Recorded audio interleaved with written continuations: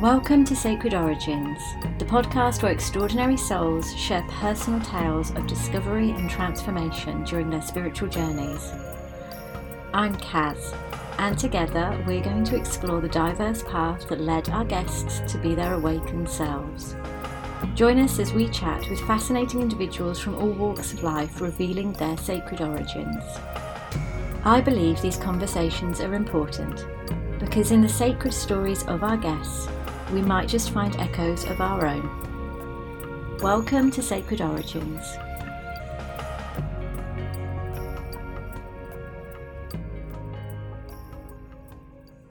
Hello everyone, and welcome to the next episode of the Sacred Origins podcast with the lovely Caroline Mitchell, our dragon lady. So I'm very excited to explore dragons. I have Caroline's book, but it is on the to read list, and I think it's going to get moved up. Actually, I can just tell after this conversation that I'm gonna sit down this evening and pick the book up straight away. I just know it's going to happen.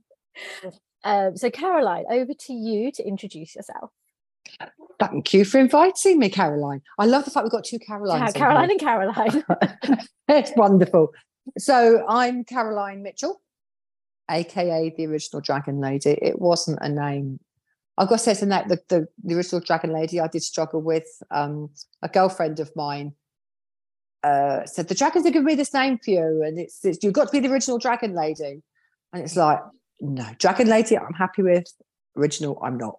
And this went on for about 3 weeks. And they shed this purple dragon that would not leave her alone. Until I went, okay. Just give in to it. Just do as you're told, Caroline. It's so much easier with the dragons. I love that. So how did you get started on your spiritual journey? And in particular, obviously, your dragon journey. Wow. My spiritual journey has been a complete lifetime. Mm-hmm. So my first recollection of having any kind of intuition was the Christmas of my maternal grandfather died.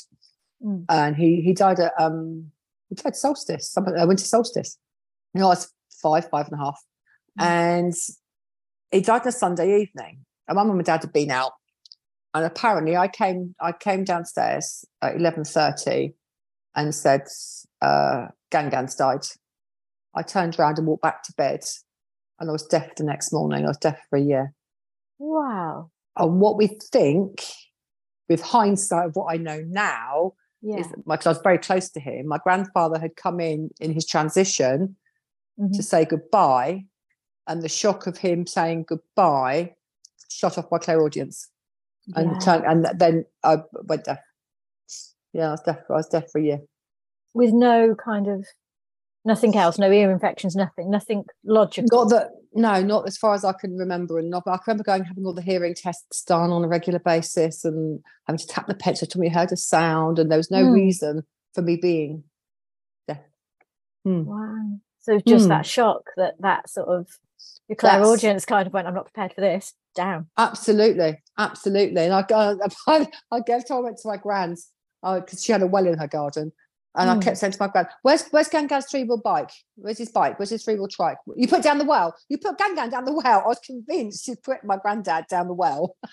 I would search the house for him. I can remember searching the house for him. Wow. So you'd shut it all down as well then? Even the knowledge of his passing, you'd... wouldn't accept it. Yeah, absolutely. Oh. And then a couple of years later, we moved. And we discovered, at that point, I discovered my dad was clairvoyant. And we had a resident ghost called George. We then just, over the years, we discovered he was called George. And he was a Puritan. And he would stand we had quite a large garden where I grew up. And my dad used to grow a lot of veggies and fruit and stuff. And he would stand at by the raspberry canes in the guava cane enclosure, leaning against it like that, watching my dad in the garden. My dad just told him to F off. He used to get sick of being watched. So we had, and I was never quite sure about George. I always used to think it was like one of Dad's tales. And then I was a teenager, and a girlfriend from school, again, this was Sundays for some reason, was riding past our place with a couple of other girls on horses. And you could see over our hedge into our garden. She said, "What were you doing in your back garden yesterday afternoon? Somebody you all dressed up in." So I saw somebody in a big tall hat with like a buckle or something on the front and a cloak. I went, "Oh my God." Apparently I went completely white. Oh, that was George. So what she had seen was our ghost George. I'd never seen him. Yeah, it was the ghost George. Amazing. So I grew up always knowing about ghosts and spirit and that kind of thing. And my dad was always saying, "Oh, there goes so and so," and "Oh, look," and he would just describe everything he could see. So I get that side of it from my dad. So it was never for me, it was never alien. It was always a part of life.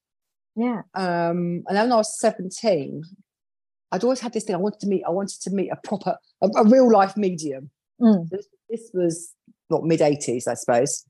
It would have been mid-80s, and I was working out towards Alton, Farnham way, and as a chap I'd met, as you do in your teenagers, and I think we met in the local pub, I think, and I said, I want to know. Somehow, as the topic always does me, winds up talking about spirituality, mediumship, ghosts, whatever. And he said to me, "I said, my dad's a medium." I'm like, "That'd be stupid." I really thought he was winding me. I said, "Seriously?" He said, "My dad's a medium." And we started dating. We dated for about 18 months. And sure enough, his dad was a medium and healer. He was a phenomenal medium and healer. And he became my mentor right through until his passing, when I was in my early 30s. So even though sort of my relationship with his son had broken up, as these things do in your teenagers, I'd stayed in touch with him and his wife. And yeah, he was my mentor. He was my sounding board for about 17 years. And he gave me a piece of advice. And I think it might be, I don't know if it's in the book, but it's certainly in my workshops, that he had moved from sort of the Farnham Alton area back up to London. And so there'd be, at least 3 times a week, there'd be really like 2-hour phone calls talking about what I'd been, can you like teach me how to meditate, this kind of thing. And so what I'd been discovering and what it all meant. And there'd be these really long phone calls. And he said to me, I said, I want to find a circle, somebody who can teach me physically, because he was too far away. And he said, "Caroline, in all honesty," he said, "the only teachers you'll ever need are your guides. They'll be the best teachers you'll ever have. So get to know them." And that has actually never been truer than with the dragons. So when he died, God, late 90s, I suppose.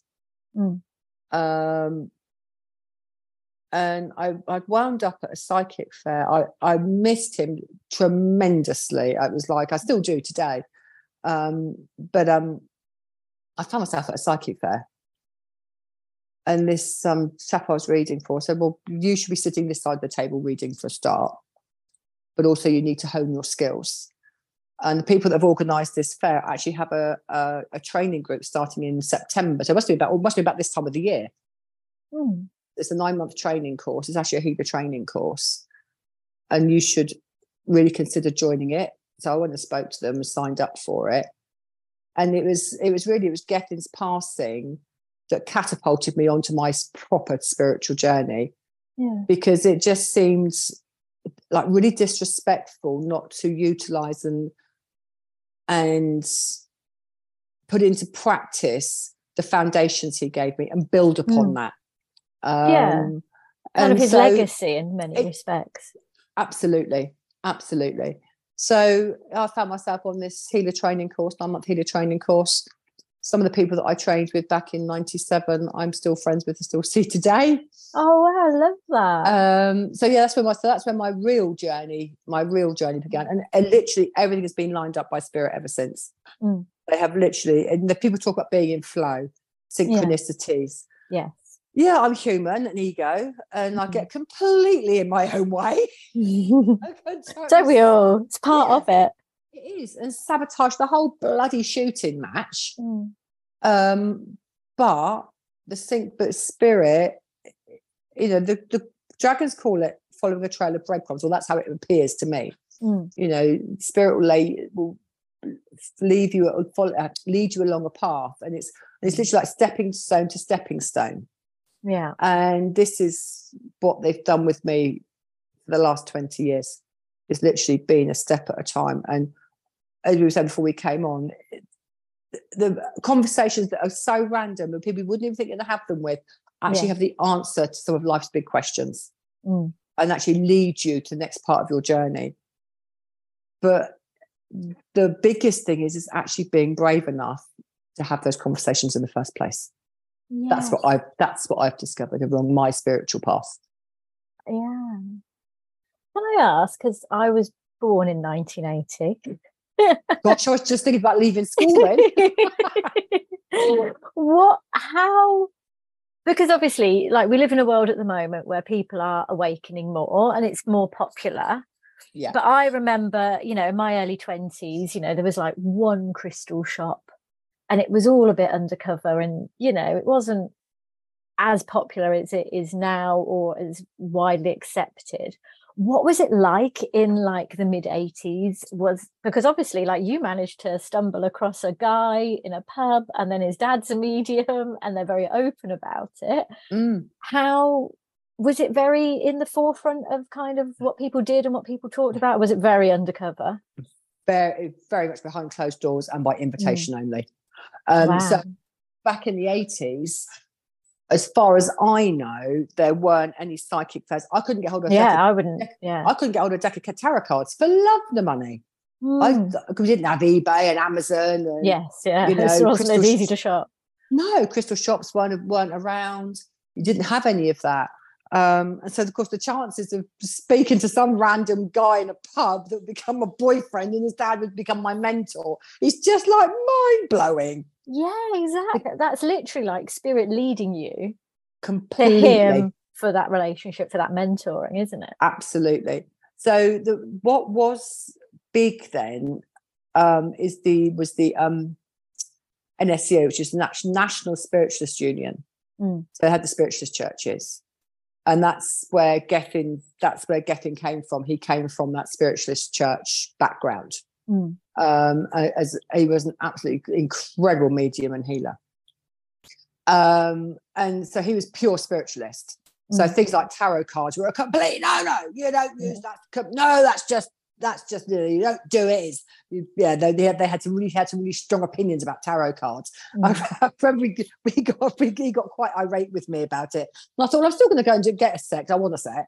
Yeah, I still went on. I've now got many sets. And what was really, really funny, and it's synchronicity. Years later, so it was after his wife had died. He found himself. He lived in central London. He found himself at the College of Psychic Studies and he went on a tarot course. And he hated them at one point. And I was going, right, are you sure? But by this time I was sort of, I don't know, about 30. I was going, are you sure about this? And so he would come down from London, spend the weekend with us and then do tarot readings. And I'd just stick it, I'd put a note up in the local shop or a couple of shops. So London tarot reader down, And last year I was asked by the London College to go and tutor for them. Oh, fab. And it's like, how cool is that? That's amazing. I love that. And I hadn't heard about the London College, the College of Psychic Studies, until 1990s. And I'd always wanted, I thought, God, I'd love to be a tutor there. Now it's happening. And now it's happened. And I've done last weekend, the weekend before, I presented my 4th or 5th workshop for them. Okay. I love that. Yeah. Manifested. Yeah, it is just quite incredible how it all comes about. Yeah, so trying to do anything in these sort of find any information out in the 80s, it was a closed shop. Yeah, and it still was quite like that in the 90s, the early 90s. I learned to read the cards with the pack of playing cards. So I couldn't find a tarot deck. Wow. So that's how I started. Then eventually, to think, isn't it? Eventually, I don't know where I got the tarot deck from. I can't remember. I eventually found a tarot deck. I might have been given one actually. But yeah, I couldn't get a set of cards for loved money anywhere. Well, now it's as simple as, like you say, logging onto Amazon. Yeah. And they can be with you the next day if you want to pay that much. Yeah, exactly. Yeah. Request that on Facebook. Anybody got this deck that they no longer want? I'll buy it off you. And it's just so easy. So we're much more open now. I think there was quite a lot of fear. My feeling is, sort of, looking back at the hindsight, that there was quite a lot of Christian fear beliefs behind things like the tarot. They all thought it was witchcraft, and there was quite a lot of fear to still get through. Well, there still is today. Yeah, a friend only asked me a couple of weekends ago if my tarot readings were witchcraft, and I was like, not the way I do them, no. No. I was like, no, they're definitely not. It's fine. But everything we do, if you work in the spiritual field, it doesn't matter what you do, it's the craft. Yeah. You can black it up however you like, it's still the craft, because you're working with intention, you're working with energy, you're working with incense, you're working with smells, you're working with crystals, you're working with plants. Whatever it is, it carries an element of our innate wisdom, female wisdom, that goes back generations, goes back centuries, because it's innate in all of us to be the wise woman, to be the healer, to be the guide. Yeah. And it's all the craft. Yeah. It's just a shame that witchcraft as a word now holds that fear around it, isn't it? And that comes from, you ought to have a look at the Rebecca Campbell's book, Rise Sister Rise. Yes, I haven't read that one of hers. I've read The Light is the New Black, that one, right, but not Rise Sister Rise. In there, I actually reference it in my book, because there was a papal bull was passed in, I think I'm right in saying 1648, and that was that any woman perceived to be doing witchcraft was to be, taken out, basically. And it started, if you take it right through to present day, about 800 years of persecution of the witch, of the wise woman. That's horrendous, isn't it? So there was actually 500 years that women were persecuted for being the wise woman, for being the healer, for being but the person that you go to that knew about herbs. Yeah.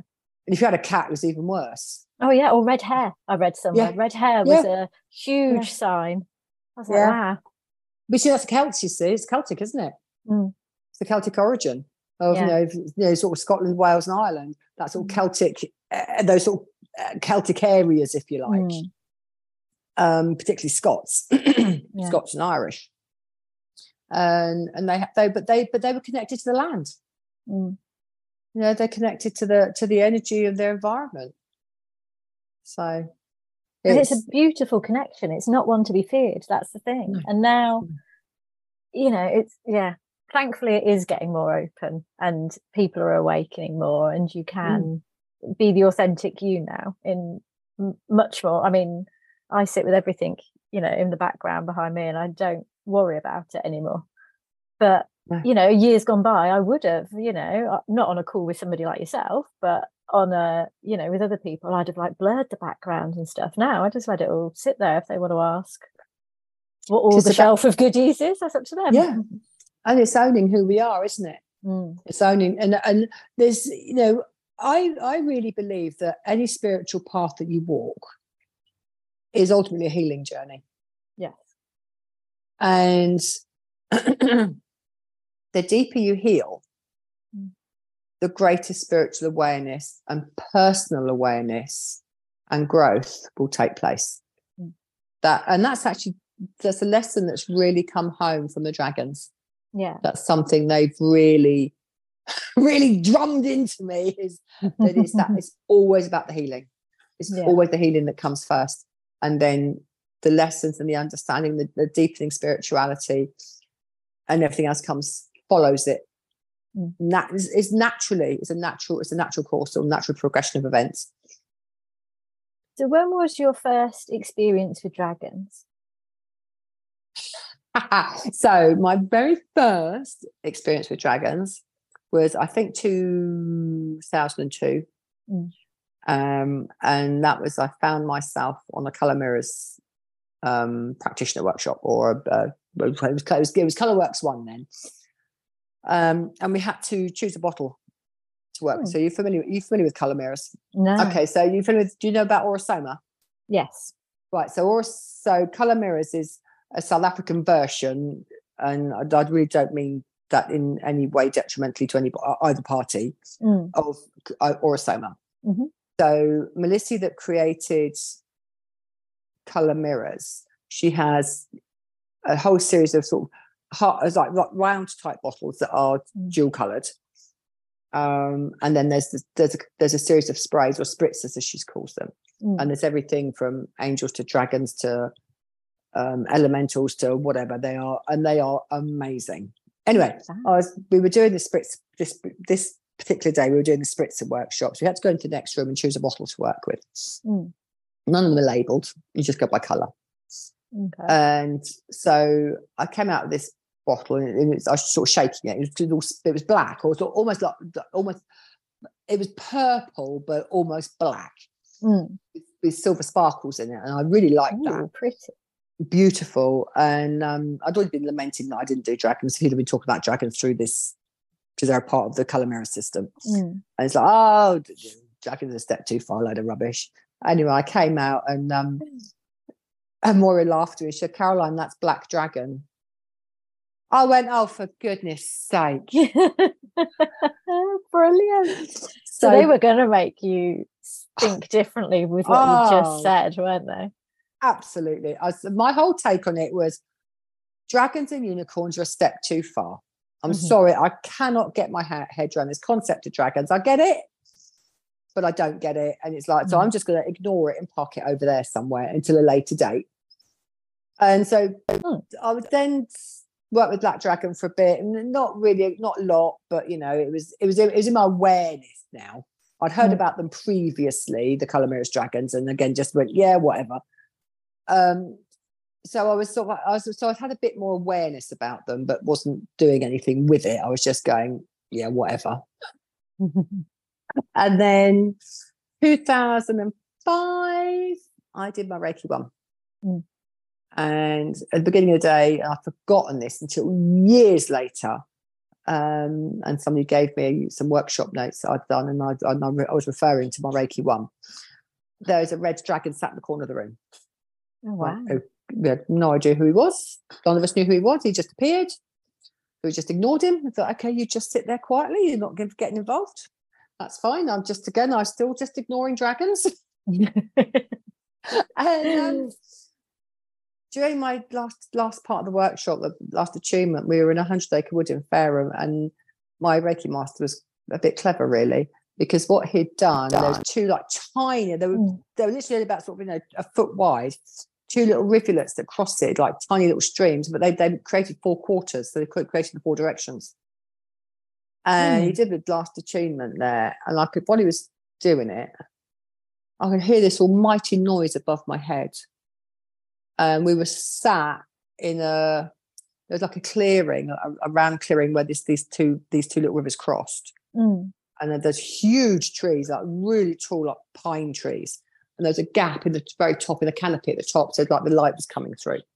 And I looked up, clairvoyantly looked up, and I thought, Jesus Christ, they're big bloody birds.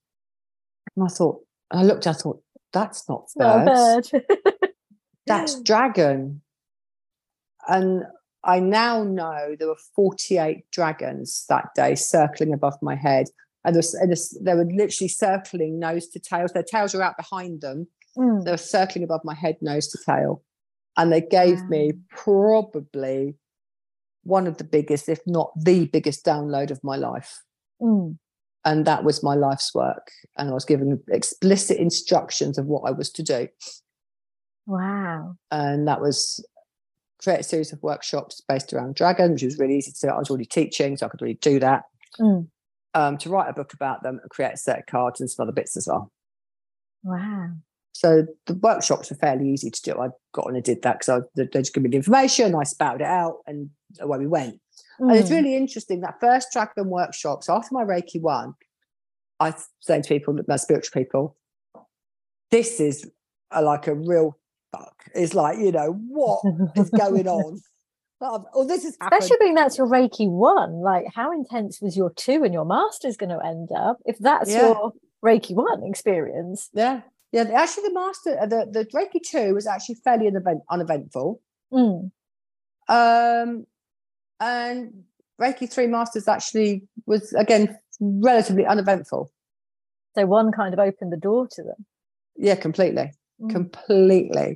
And so I started saying to friends, and I put out an email that, like, I'm going to hold this Dragons of Atlantis workshop, because there's a whole host of stuff about Atlantis and dragons and one thing and another.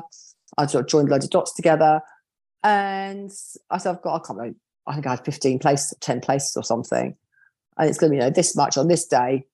I sold that workshop. It's the only time ever I've had a workshop sell out in 24 hours. Wow.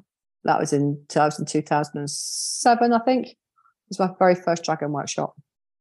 Is that's kind of like them, or to me it feels like that's kind of like them giving you this is definitely for you.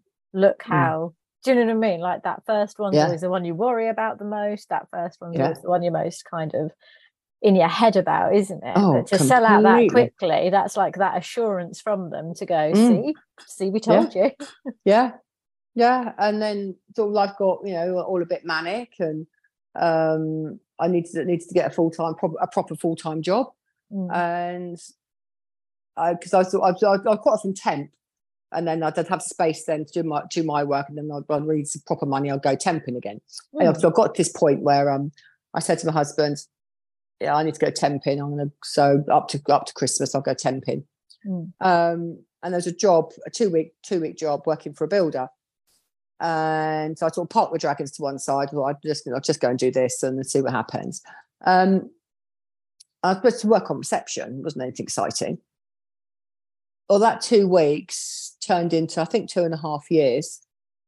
And I learned everything from managing multi-million-pound build projects to land acquisition, to planning, to back surveys, to handover to client.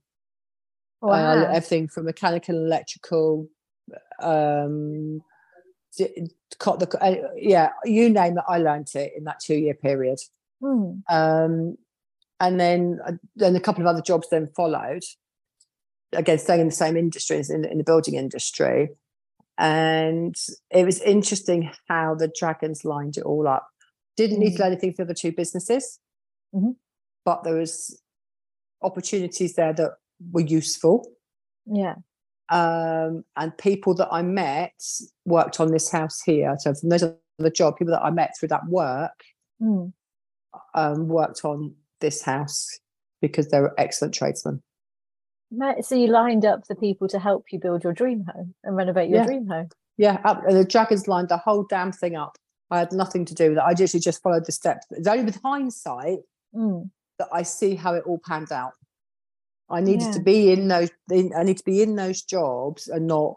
No, I still do my own spiritual practice, but not immersed in it fully. I needed to be in the physical world to do these jobs, to learn this stuff, to make these connections that would then create the home, our forever home.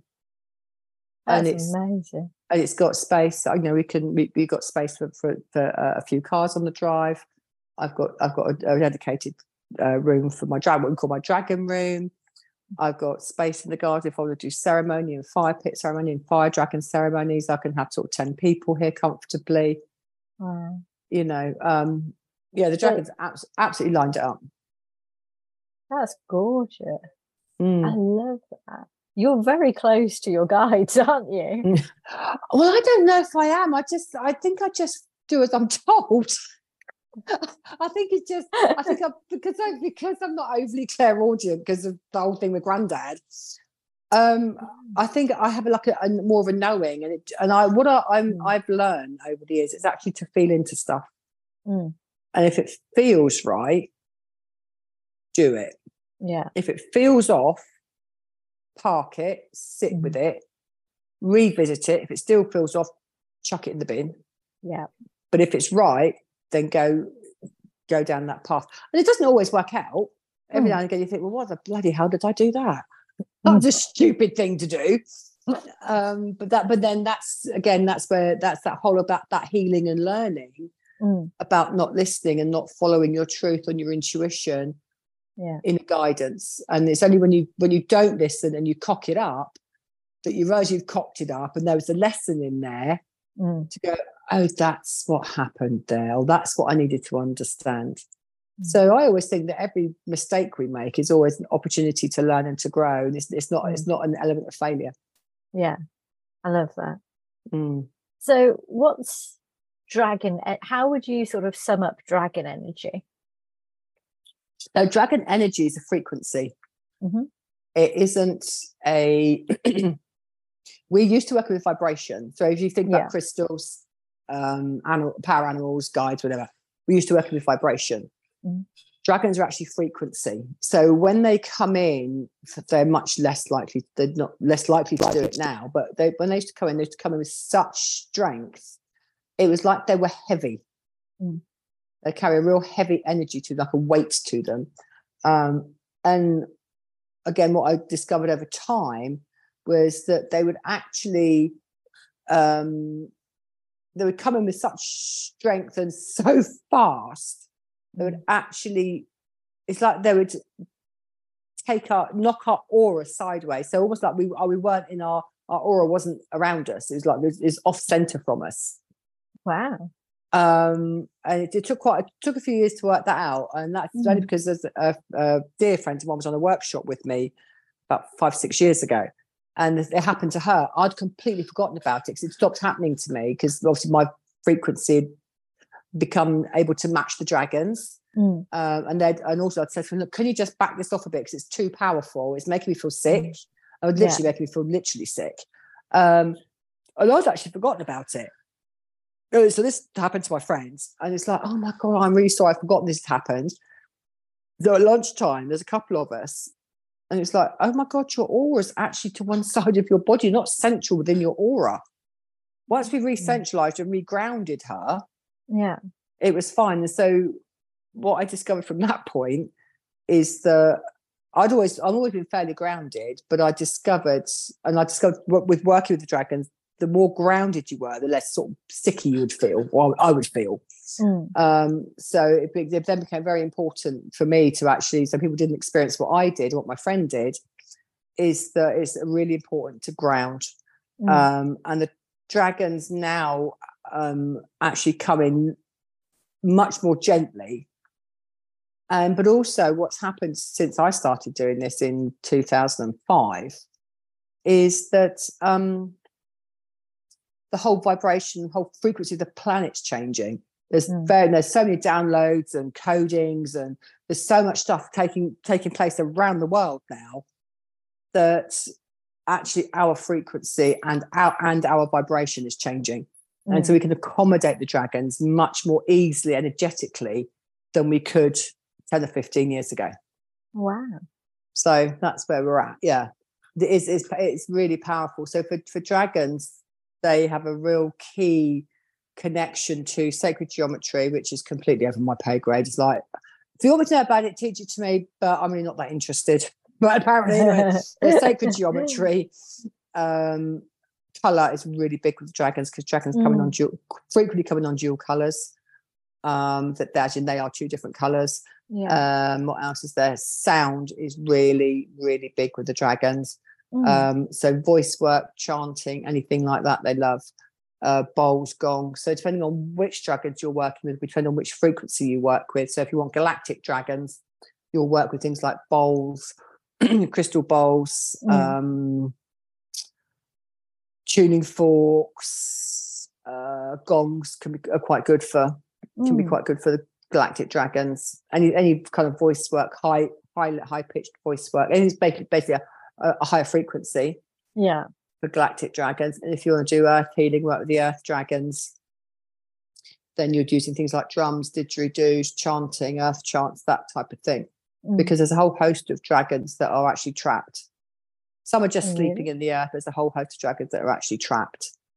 Yeah. So they've been incarcerated for whatever reasons. And I'm still trying to work out why, who incarcerated them. Yeah. But I'm sure it will come to me eventually. I'll find the answer somewhere. They'll give it to me or whatever. But yeah, so it's actually in my book. There was a dragon at Silbury Hill in Avebury, and I got to know. I was driving down. I drive to Avebury regularly just to work in the shop at Avebury doing readings and things like that. And I became aware of this dragon energy under Silbury Hill. And I thought, oh, bless him, he's trapped. I need to release him. And as I got closer and tuned into him more deeply, oh, God, this dragon was furious. Really? I was like, okay, maybe I won't release you then. I better think about this one and ponder that one a little bit. Jesus, if I let him loose onto mankind, he's going to create absolute bloody havoc. So I tuned into him, and every time I went through there, I'd sort of send him some healing and one thing and another. And then one Samhain, there was a lady that I know from Essex. She was bringing down her coven, and so there was 50 of us stood around Silbury Hill, sending this dragon healing. And he was chained by his neck. It was big chains across his tail. He was tail across his body.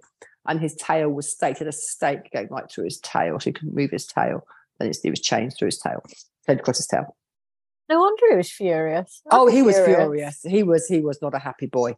Yeah. And so we did that at Silbury Hill. Then we went up to the West Kennet Long Barrow, and on the way back down, a couple of the girls said to me, "Oh no, what's his name?" I went, "Oh, this is where clairaudience came back in." He said, "I said, oh, he's the dragon of Silbury."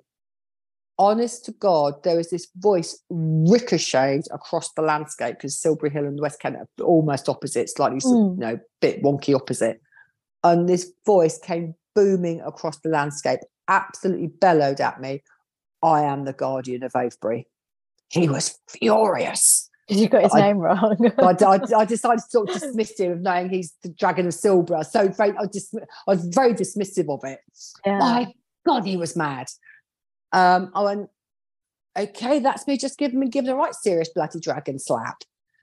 So I said, oh, he's the guardian of Avebury, apparently. And so then Layla and I then, he's the guy that brought the group down from Essex. We then worked with this dragon on and off from Samhain to March to spring equinox. Then we got together at spring equinox and released him.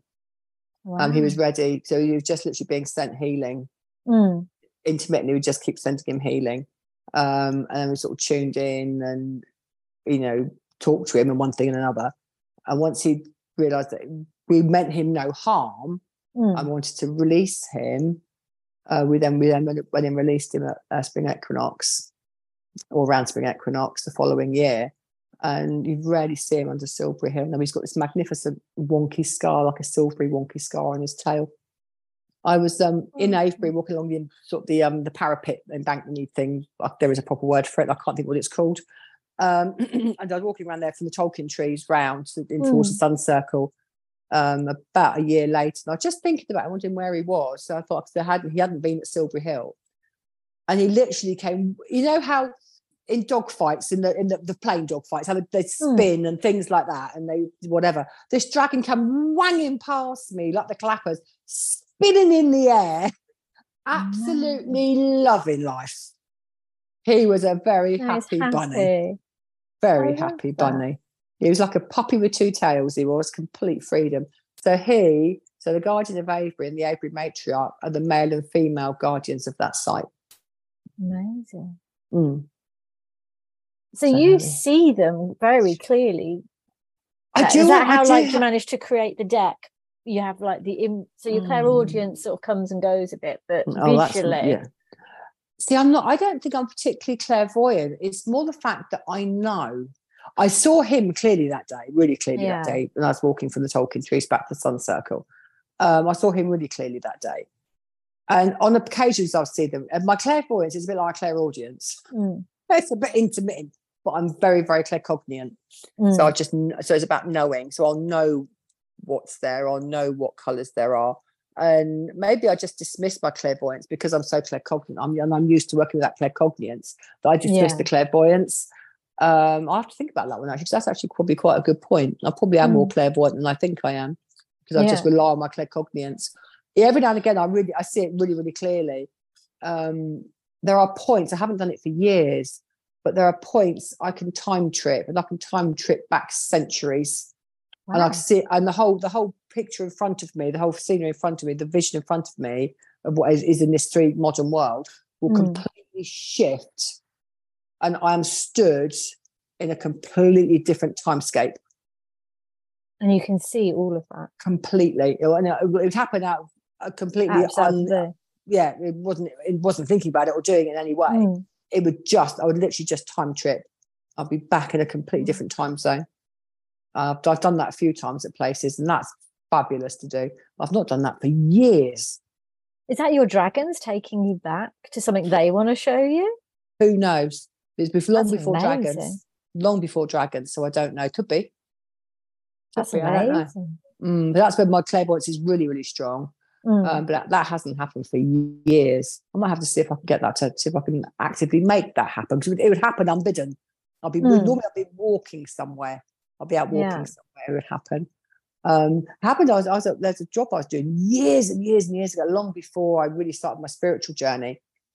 Spiritual journey properly. I was working somewhere. There's a girl I was working with. She turned round and she did something, and I saw her as a housemaid in front of a massive fireplace. The whole building, everything I was in, and everyone around me just disappeared. And I saw her working on this like a massive range, and she was bending down and tending the fire. And she everything disappeared around me. I could just see her, like a time tripped into one of her past lives. That was weird. That's strange, isn't it? I've forgotten about that. I've completely forgotten I could do that. Or I haven't done it for so long. But yeah. Amazing. You have to try and bring it back. I will have to try to report back. I'll let you know how I get on. Let me know how you get on. That's incredible. I've never known anyone that has done that. That's amazing. I completely forgot about that. So that sort of dragons and how dragons came to be, the cards came to be, was the dragon was saying that I had to go and create them. And it's like, I can't draw. I don't know. I haven't done anything about publishing. Anyway, I was had to dinner with some friends, and I was saying, "Oh, no, I can't do this." And my friend's husband said, "Well, that's actually really easy. All you've got to do is this, this, this, and this." And I went, "I have no idea what you're talking about. I'm sorry. That's just gone straight over my head." And so he then spent the next few weeks taking me through the process of what I needed to do. And it was really easy. When you know how, and somebody will show you what you've got to do, it's really easy. So we opted on the self-publishing version. And then they showed me, because I said, well, I can't draw these bloody things. I've got no idea at all. And so she showed me where to go and how to set up like an advert to apply for an artist. And I whittled it all down to a couple of different artists, and settled on one in Serbia, an amazing artist, beautiful. And it got to Friday afternoon. It's like, oh God, I'll do the contracts Monday. Monday morning, the dragon said, we're not working with him. So I got cross and threw my toys out, and I then said, well, I'm going to ignore you anyway, I'm going to do it. Monday morning came round, I opened my emails, and he'd pulled out. And the dragon said, we told you he was the wrong artist for us. We're not going to work with him. So I had another hissy fit, and I said, right, now sort me an artist out. And 2 days later, they brought me Tyrus. And what was really interesting is Tyrus was an hour away up the road from me. Oh, wow. He was literally up the A34 from me. It was less than an hour. We did everything on Skype and Zoom. I don't think we had Zoom then, but we did everything on Skype. Oh, we had hours and hours of conversations, but he was very intuitive. And I would tell him how I felt. Because obviously the cards were written, but the pictures weren't formed. And I could tell him what I was seeing, what I was feeling. So we'd talk about each card in detail. And I'd send him what would become the readings or the meanings of the cards that became the deck. I sent him those. I'd do like 3 at a time. And then every so often I'd sort of open my emails in the morning and I'd have a couple of dragons pop up in there. It's like Christmas every day. And every time I had my emails from Tiras, it was like, oh my God. Oh wow. And I think the one dragon that I really they're always they're amazing. I think there's only one that I went, I really don't like that. And that was Spirit from my deck. I think it was Spirit. And it's like there was nothing wrong with the artwork. It was a way it affected me. Oh, okay. The energy that you got off it. Yeah, there's a trigger of some description for me. It's one of my favourite cards now. But when there was something about that card or the energy of that I really couldn't take. And I think Spirit's been set in Stonehenge or another stone circle somewhere. The artwork is mind-blowingly amazing. My God, it's spectacular. But there was something about the energy of it. It hit me. So whether it's past life something or what, I don't know. I haven't worked it out. He's one of my favourite cards now. But yeah, that was one thing. It's like, Jesus, I don't like that card. Yeah. And to only have one, though, when you're working with somebody is impressive, to be fair. Yeah. So the deck came first. Yeah. So the deck was self-published in 2017. I think it went out.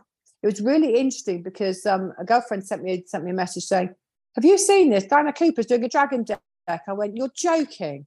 So there was me and Diana Cooper working on parallel lines. Neither knew the other was doing it. Yeah. Both decks were due to go out in October 20. I think it was 2017. Both decks were due to go out the same year, the same month. Wow, the same time. Yeah. Mine got delayed just because there was 33 cards for Tiras to draw. It's a lot, isn't it? It was a lot. Then we had we obviously had to get them over to the printers in China, and then there's all the to and fro from China, and so we managed to hit Yule. So we released at Yule, or we launched at Yule, and I was so Tiras and I were in the hen shop, obviously, saying, "Look what we created! Oh, this these wonderful cards, da da da da." And this lady walks in. Again, the dragon set it up. She had no intention of coming. Her and her husband were down in Avebury, just having a walk, just pre-Christmas. She had no intention of coming into the hen shop. He decided he needed to go and have a wee. So she said, "Well, you go and find the loos. I'm going to dive in the hen shop." And she came in and she saw me and made an absolute beeline for the dragons. We've become really firm friends. Oh. She was running a radio show at the time. So she was my first radio interview in Swindon 105.5, which is a community radio station. But she also introduced me to Watkins. Your publishers. She knew the lady that was then was heading up Watkins as an editor. And she happened to just say to this lady at the book fair, the London Book Fair, she had my deck with her. She said, "Well, can I just show you these, see what you think?" And she got with my publisher. Through that introduction, she got my publishing deal at Watkins. Wow. But the dragons always said that I would get a publishing deal with the book and the cards. I wouldn't have to go looking for it. It will come to you. And you didn't pitch or anything? No, it came to me. I just had to go through all That's amazing. I had to still go through all the the official channels. Yes, yeah. I do the official pitch, which I'm absolutely rubbish at. But then my friend helped me. They introduced me, helped me. So that's how I got. And she's now, she's not taking any clients at the moment, but she's now a literary agent. Oh wow! I love it. She's not taking any clients at the moment, but she's now a literary agent. Yeah. Amazing. So everything the dragons have said to me, or the feelings they've given me, or what I've known, my intuition has absolutely panned out as long as I follow it. But we're human. We don't. We go, no, I'm going to go there and I'm going to do it my way and completely self-sabotage everything. And that makes it really hard work. But then that's how we learn. Yeah. I just love that they've directed you so much and created such amazing synchronicities. When I look back at it, it's incredible. Yeah, I don't look back at it very often. It's only when I'm doing things like this that I actually look back. I think, actually, that's absolutely mind-blowing. Yeah. Because it literally, everything just fell into place at the right time, because everything is about timing. And so it's actually really interesting how it all, synchronistically, it all happened. But the dragons lined up the people, the places, the situations. They gave me the breadcrumb trail. It was up to me to pick it up or ignore it. And that is the key. This is the key with synchronicity. And anything like that, or even sort of manifestation. The key is to actually pick it up. If you see it, acknowledge it, and do what you need to do with it. Yeah, amazing. I love it. Yeah. What do you think of the dragon portrayal in the very human world? I don't know what to call it. The Muggle world. The Muggle. I like the Muggle world. Because obviously the one place I've seen them the most in, well, other than a terrible film that I took my nephew to when he was very small, that was just awful. I think I fell asleep even. It was just awful. The one place we've all seen them a lot, obviously, is Game of Thrones with Khaleesi and her babies, and you've not seen it. But this is an audio podcast. Caroline is shaking her head. No idea. You didn't watch Game of Thrones? No, that's no idea. That then. Yeah, no idea whatsoever. No. I've got absolutely. It's almost as if my dragons have an aversion to me seeing it. Interesting. I've got no idea the concept. It's like a knot in my stomach that I can't watch it. I don't know why. I absolutely love How to Train Your Dragon. Yes. I'm Toothless. I love him to bits. It's just that whole Pixar stuff. Yeah, fabulous. Love it. Game of Thrones, I haven't got a clue. That's amazing that they've kept that from you. There's a reason for that, isn't there? Yeah, I guess, and I have to trust. I have to trust that. Because I'm sure if I disregard it, I'll get a dragon slap. Yes, and there'll be something. Will be look, we told you. Yeah, it's interesting though that there's more kind of friendlier version of them. I wouldn't say they were particularly friendly, I suppose, in Game of Thrones. It's one way to say it. But they're very protective of their mum, kind of. But the rest of the world can pretty much do one. Okay. But anyone that upsets her, they're very protective of her. So I wonder if that's kind of like when they're portrayed in the friendly, loving kind of situations that Pixar portrayed them in, that's what they're more agreeable with, and a kind of slightly more aggressive Hollywood kind of. Do you know what I mean? Yes, that will be it. That will be it. Because if you look back through Western tradition of legends, fables, and fairy tales, the dragons have been portrayed as fire-breathing, stealing gold, hoarding beasts. That must be slain. Yeah. And so if that's how they're being portrayed in the Game of Thrones, I would probably have an absolute pissy fit. Yes. Because that isn't what they're like. They are powerful, they are strong. And there have been battles. Battles have raged across the centuries, not necessarily here with dragons, but across other galaxies, dimensions, and universes, or the multiverse. So there have been battles that the dragons have been involved in, but their reality working with us now. Yeah. That isn't what it's about. It's they're working with us now is about protection, about guidance, and ultimately about healing. And they call it spiritual evolution, our spiritual evolution.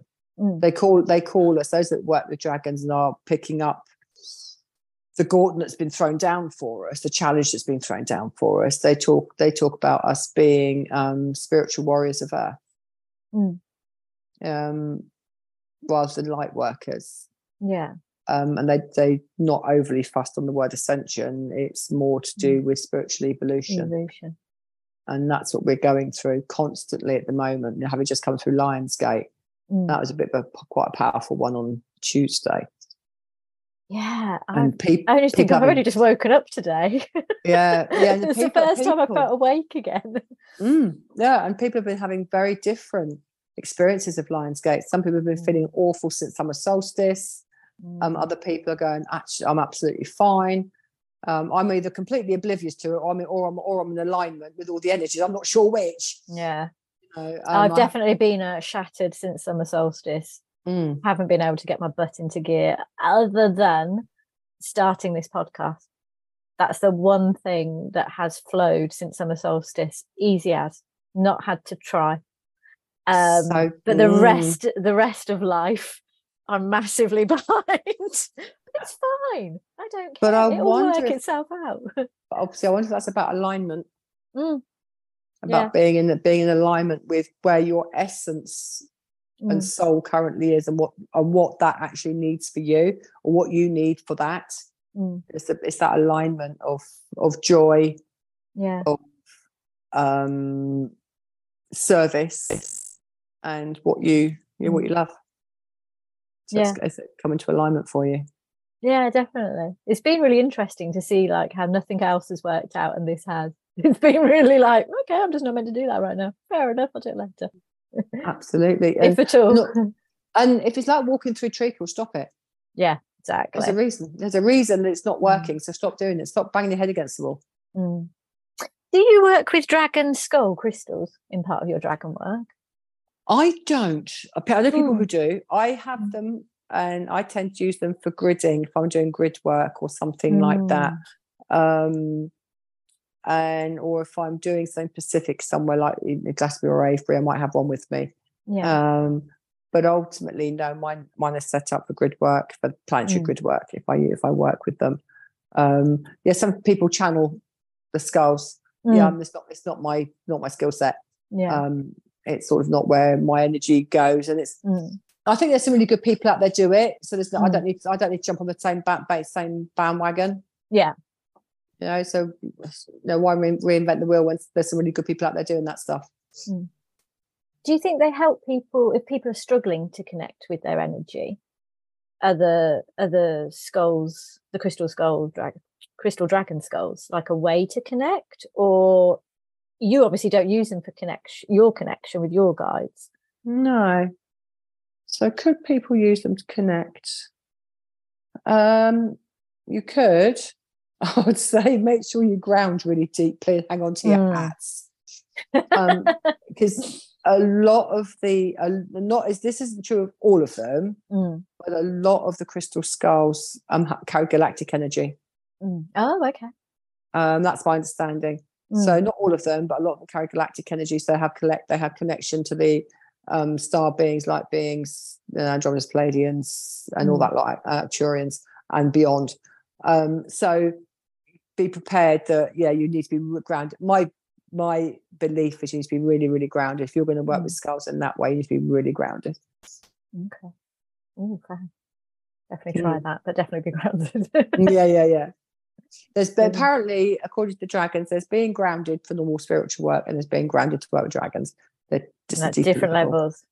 Yeah. So in my book, there's actually a couple of different meditations to practice and try for what works for you. Oh, brilliant. Excellent. So the book's very much like a work through, taking you through who dragons are, what they are, what their energy is, how to connect with them, how to work with them. It's so what it is, what you have is my haphazard 20 years of learning from the dragons on how not to do things. But that's the best way for other people to learn. So it's it's been put into a sequence, well, a sequence of sorts that takes you on a journey and builds your journey with your dragons. And hopefully that you'll avoid some of the hiccups and pitfalls and things that I encountered along the way. And so your dragon journey will be much smoother than mine was, because mine was a bit bumpy at times. I love that. So it's like teaching the ways to do it and the ways you learn from mistakes too. Yeah. Oh, absolutely. And the thing is, we learn the most about ourselves and our work through our mistakes. Brilliant. I'm looking forward to diving into it now. And you can, with the book, you can just pick it up at any random chapter. You haven't got to follow it cover to cover. You can just pick it up, whatever catches you, whatever interests you. You can dip in and out of it. And what I've discovered, what I think is really lovely, and I've discovered just from some of the feedback I've had and some of the posts I see on social media and things like that, is that people use it as a point of reference. It becomes their guide and their reference book, which I think is really beautiful. And I didn't expect to have that come from the book, but I think that's absolutely fabulous. That's how people are using it. And I saw somebody had said they've read it 3 times. Oh wow! And they just love it, which I think is just amazing. It kind of gives you that warm fuzzy, doesn't it? It does. It is that warm fuzzy feeling. It's lovely. And again, they're the sort of comments and things that I hadn't expected people to. I hadn't expected it from people. I really didn't. That's amazing. I love that. It's been fabulous. Excellent. So if you could go back and tell little Caroline, younger Caroline, anything to make her feel better about her spiritual journey, any lesson, any tidbit to help her, what would you go back and tell her?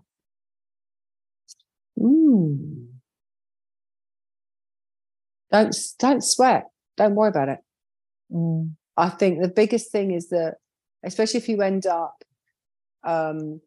being in inverted commas, a public figure in the mind, body, spirit world, you carry quite a lot of responsibility. And it's about maybe getting something wrong within a workshop or not presenting something in a particular way or whatever. And it's about for me, it's about don't sweat the small stuff. I think if you're following your intuition, just follow your intuition, because if you follow your intuition fully, it's absolutely perfect. It always is absolutely perfect. Don't second guess yourself. Follow your intuition. Don't second guess yourself. Brilliant. And if people have listened to this and they're interested in your work, where can they find you on the whole Tinterweb socials, all of that business? So I have a Instagram, which is Caroline Original Dragon Lady, I think, or the Original Dragon Lady. Facebook's the same, Caroline the Original Dragon Lady. And then my website is, I think, Caroline Dragon Lady. Awesome. And then they can find the book and the deck on Amazon. And if you're overseas, you can get it on Barnes and Noble, Goodreads, and places like that as well. If you can't get it on if you don't have access to Amazon.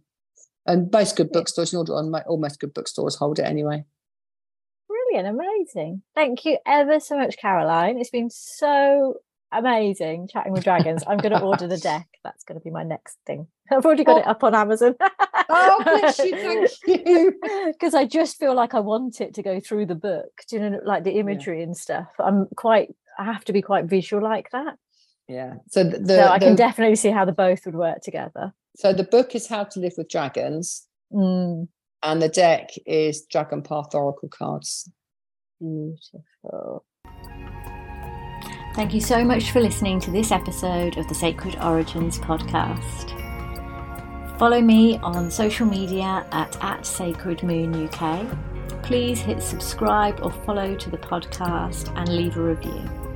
After listening, if you have any questions or comments, you can contact me via social media or on my website, which is www.sacredmoon.me. Thank you for being here, and I look forward to being with you again in 2 weeks' time.